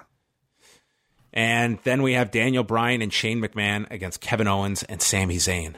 So we're picking Brock and Roman to close the show. You say second from the top could be Cena and Undertaker, which I could see that being, you're going to leave that one till the absolute last minute possible. Yes. And then Angle and Rousey against Hunter and Stephanie. Let's slot that somewhere in the middle. AJ and Nakamura, are they going before Angle and Rousey's match, or are they going after that? I'll say they'd go after that. But then you have Charlotte and Asuka. Like, this is going to be... I know. Like, this is very much like a New Japan style build of a card where you're eliminating the buffer matches on the kickoff show. So it's going to be a lot of big matches where you're just going to have to follow them. And I don't necessarily mind this for your big show that you know, if you can't follow it, you shouldn't be in that position. So it's kind of putting everyone out there to go out, and everyone obviously wants to have that great match. But the placement's going to be really interesting. Yeah, seriously. I mean, just looking at like these last 4-5 matches, I think they could all main event. Much like you're a SummerSlam. So something like a Daniel Bryan versus Shane McMahon. I also see that more in the middle of the pack. But then again, you know, Daniel Bryan's return is like probably the second, if not one of the biggest things about this show. I'd argue the biggest. Yeah. So I could see them delaying that one too towards the end. Man. But knowing like, let's be honest, Cena, Taker, they're going on first. Yeah. I would say that one might be a lock for like later on in the card. I like, the more I look at it, the more I feel like Lesnar and Reigns shouldn't finish this show. But that's just me. Maybe not how other people feel. But hard to say. But I would say if you ask me now, this would be in the middle of the show. You know, this is going to sound absolutely insane. I realize that. But if you were to start the show and it's Roman and Brock, and Roman beats this guy in 7 minutes, you're getting that babyface reaction for Roman. And then you have the whole rest of the card. I don't think you're going to get a negative reaction for Roman. If he just beats Brock in a short amount of time, I think it'd be memorable. Yeah. I think it would be the send-off of Brock, and then you let the whole show go. I think that's your reaction for Roman, but it's certainly minimizing a huge match that they've built for 3 years now. I don't see it really happening because the overall importance of the match is diminished when you put it in that spot. But if the goal is what you want it to be, Roman's big moment, do you have more faith opening the show or closing the show, if you were to pick? It ceases to be a big moment if it's at the beginning of the show. Yeah, it does. You could also put it somewhere else. You could not put it in the main event slot, and that may make the audience actually happy that it's not closing the show. What is the final image you think we'll see? Okay, it's Roman holding the title. Yeah, right. And if it's not Roman, then if it's not Roman, I think it should be Daniel Bryan. The same scene from 4 years ago. You where think Daniel Bryan and Shane McMahon versus Kevin Owens and Sami Zayn could close the show? My first pick to close the show would be AJ and Nakamura, but I really don't see that one happen. You know what? I would probably... I just can't see that one closing. That would be my choice. If it was Daniel Bryan in a singles match, maybe, but I don't think Vince McMahon will be comfortable having Sami Zayn in a WrestleMania main event. From all indications, it certainly doesn't feel like that's what they're even considering. Unfortunately, well, yeah, and I don't see Kurt and Ronda going on last either. So, okay, I think it's going to be Lesnar and Roman. Yeah, I agree. Who's going to win this? Bryan and Shane against Owens and Zayn. Yeah, I think it's going to be Bryan and Shane. I think it'll be Kevin Owens and Sami Zayn. Well, it certainly makes Bryan and Shane look really dumb at the end of this whole thing, if neither's turning on the other. Well, yeah, I mean, but very possible though, and yeah. I just, my reasoning is that I feel like it's so easy for them to like be fired and then go to Raw. I think that's just maybe a lazy way. But then again, we're talking about like Shane McMahon, who last year, or was it 2 years ago? 2 years. I'm trying to remember the stip now. He lost against The Undertaker. The winner, if Shane won, he'd have control of Raw. Yeah. He lost and got control of Raw. Yeah, so I guess storylines don't really matter. I mean, you joke about it, but I don't put anything into these stipulations. Like, they don't mean anything to me, and I'm just looking at, you've acquired your hottest babyface. Mm-hmm. What is the best way to reintroduce him at WrestleMania? And to me, it's just, again, not overthinking a finish and just giving people a great moment on this show. It's interesting to see like where Bryan goes from here, if he will be put in the spot of a main eventer on the show, or just somebody who's a solid hand in the middle of the card? Do they have that trust in him to put him into the title matches and perhaps even win the title? Yeah, well, and that's going to be all the fallout in April is when they do the roster moves and how these two rosters shake out, because they could be dramatically different main rosters as well. A month do we from know now. when that draft is? They haven't announced when it was, but it has been mentioned on TV. So Okay. Last year it was the week after WrestleMania. So I imagine it's going to be happening pretty soon. There you go. That is our WrestleMania preview. Longer than anticipated. Let's quickly do some feedback, and then we're going to get out of here. Tonight's poll way was not rating SmackDown. It was what has been the best promoted match for WrestleMania. And the winner was Daniel Bryan and Shane McMahon against Kevin Owens and Sami Zayn with 55% of the votes. The mixed tag, 27%, and 18% voting for AJ versus Shinsuke Nakamura. 0 votes for Brock and Roman Reigns. Or the women's title matches, for that matter. Okay, Mark from Vaughn. This Mania has suffered from a lack of creative rather than bad creative, which I can live with. Some of the matches like Styles Nakamura and Charlotte Asuka just speak for themselves without much of a build needed. I think the card is strong top to bottom with very little filler other than the Battle Royals. Not every Mania has a big surprise like the Hardys return last year, but if you had to make a bold prediction for Sunday, what would you guess happens that we are not expecting, and who do you think gets the sitting in the crowd spots at TakeOver on Saturday? Personally, I think NXT is so bloated at the moment. I hope they don't do the sitting in the crowd spots. But I think that given who's working at Access, those are going to be ones that are going to people are going to speculate on. If like who are some of the big names? Keith Lee is a big one. Now Walter is one that I think people assume could be someone going in, but that guy has a great position with WXW. He's one of their trainers that works there, like has a full-time gig there, that he would have to uproot himself from Germany to go over to work in Florida. That I don't know if that's something that he's really looking at doing, but you could speculate those two. Beyond that, like they are so full with talent at the moment that I don't think you need to be worried about every takeover having all these, like we have not even got all the guys from the last sitting in the crowd. Like War Machine isn't even on TV yet. Yeah. So I hope they kind of refrain from that and just work on the guys that they haven't even got to TV yet. Your Donovan Dijaks, you've just introduced like EC3 and Ricochet, that you have so many guys at the moment. If Bobby Lashley is coming back, do you think he makes his way through NXT first? I think that guy should be on the main roster. I agree. I don't think there's any room for him in NXT. He to me would be my post-Mania program with Roman. Mm-hmm. Sure. Okay, it's an interesting question, though. Okay, let's see here. Jay from Colorado. Both Raw and SmackDown really failed to deliver as go-home shows this week. In fact, most of the builds have been fairly weak. With that being said, though, it's still a super solid card on Sunday, and I'm looking forward to it regardless. My only takeaway from both episodes, apparently new subscribers to the network get WrestleMania for free. That's true. Brandon from Oshawa. I disagree wholeheartedly with Mark from Vaughn. It baffles me how anyone can say that Styles Nakamura or Charlotte Asuka doesn't need much build. The audience is not all post-wrestling listeners. They all are, actually.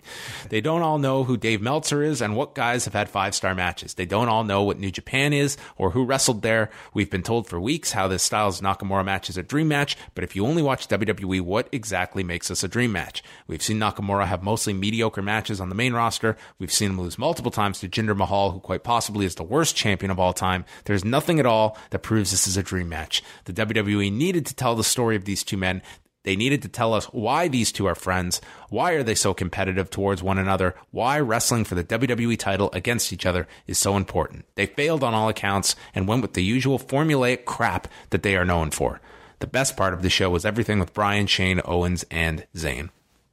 I can't say I disagree with many of his points. I think that they didn't go the extra mile with Nakamura and Styles. That I think was laid out really well, that they could have enhanced it significantly. It is very true. I mean, you and I are talking about this match as people who are aware that New Japan just put up their last match for the world to see. And I'm very curious to hear the perspective of somebody who is not even aware that what New Japan is, what they think of a feud like this, what they think of a match like this. My assumption is that, they probably regard both those two, in particular, mainly AJ, as very good in-ring competitors that win a lot. And I would say perhaps their interest level in a match like that might be, a slightly higher than your typical world title match. But maybe they aren't expecting, a classic like the rest of us might be. My turn. We go to Matt from Tennessee. I feel like my thoughts on tonight's show will probably echo everyone else's. Just a whatever show. I feel like WWE knows that since they have a potential home run WrestleMania, that they can phone in this week's shows, which is a shame. Just imagine how good these shows would be if they gave a shit. I do have 2 questions. 1, if Taker comes back as the American Badass, how well do you think he will be received? I'm sure he would get a big pop, but I feel some people would be disappointed since he wouldn't be the dead man. And 2, what are the wrestlers going to point to after Mania since they can't point to the sign anymore? They will stop pointing. And how will the audience receive him? They'll go nuts. Yeah, they will. Yeah. But now, how will he wrestle? Will he wrestle like... I guess he wrestles the same either way. Like, even as Deadman Taker, he still wrestles. Yeah. Same style. Yeah. Yeah, they'll go nuts. All right. Before you guys start your own road to WrestleMania in a few short hours, quick thoughts on the Forgotten show this weekend. UFC 223. What are your thoughts on the new main event? And do you see Thug Rose retaining her title? I am going to pick Nami Yunus to retain. And I'm picking Habib to defeat Max Holloway. I'm very intrigued by this card, actually. There's a lot of good fights on this card. Anthony Pettis is fighting Michael Chiesa. Ally Quinta's fighting Paul Felder. It's a very good show. I'm sure Way and I will catch at least some of this at some point over the weekend. You can watch it on your phone during Supercard of Honor. Yeah, is it free? I think can't you order pay-per-views on your phone these days? You can, yes. Oh. Okay, we go to Matt, who asked if Shane's injury is a work. It's not a work, but it's the severity of which I think you can look at and wonder exactly how bad is it? Is he? Yeah. Let me. Yes, exactly. Yeah. I don't think they'd be able to trick people to that length anymore. There's no point to have done that either. It's not part of the storyline. It's not as though they're playing up that he's going in weakened or any of this stuff. Like, they're not. It's just. Like, it's a legitimate issue that has dealt with. Yeah, exactly. There's no end game to this. Like, why diverticulitis of all the fake things? Anyway, let's move on. We got a Chase from New Orleans. SmackDown was fine this week. I thought it worked much better as a go-home show than Raw. I really enjoyed the build between AJ and Nakamura the last 2 weeks.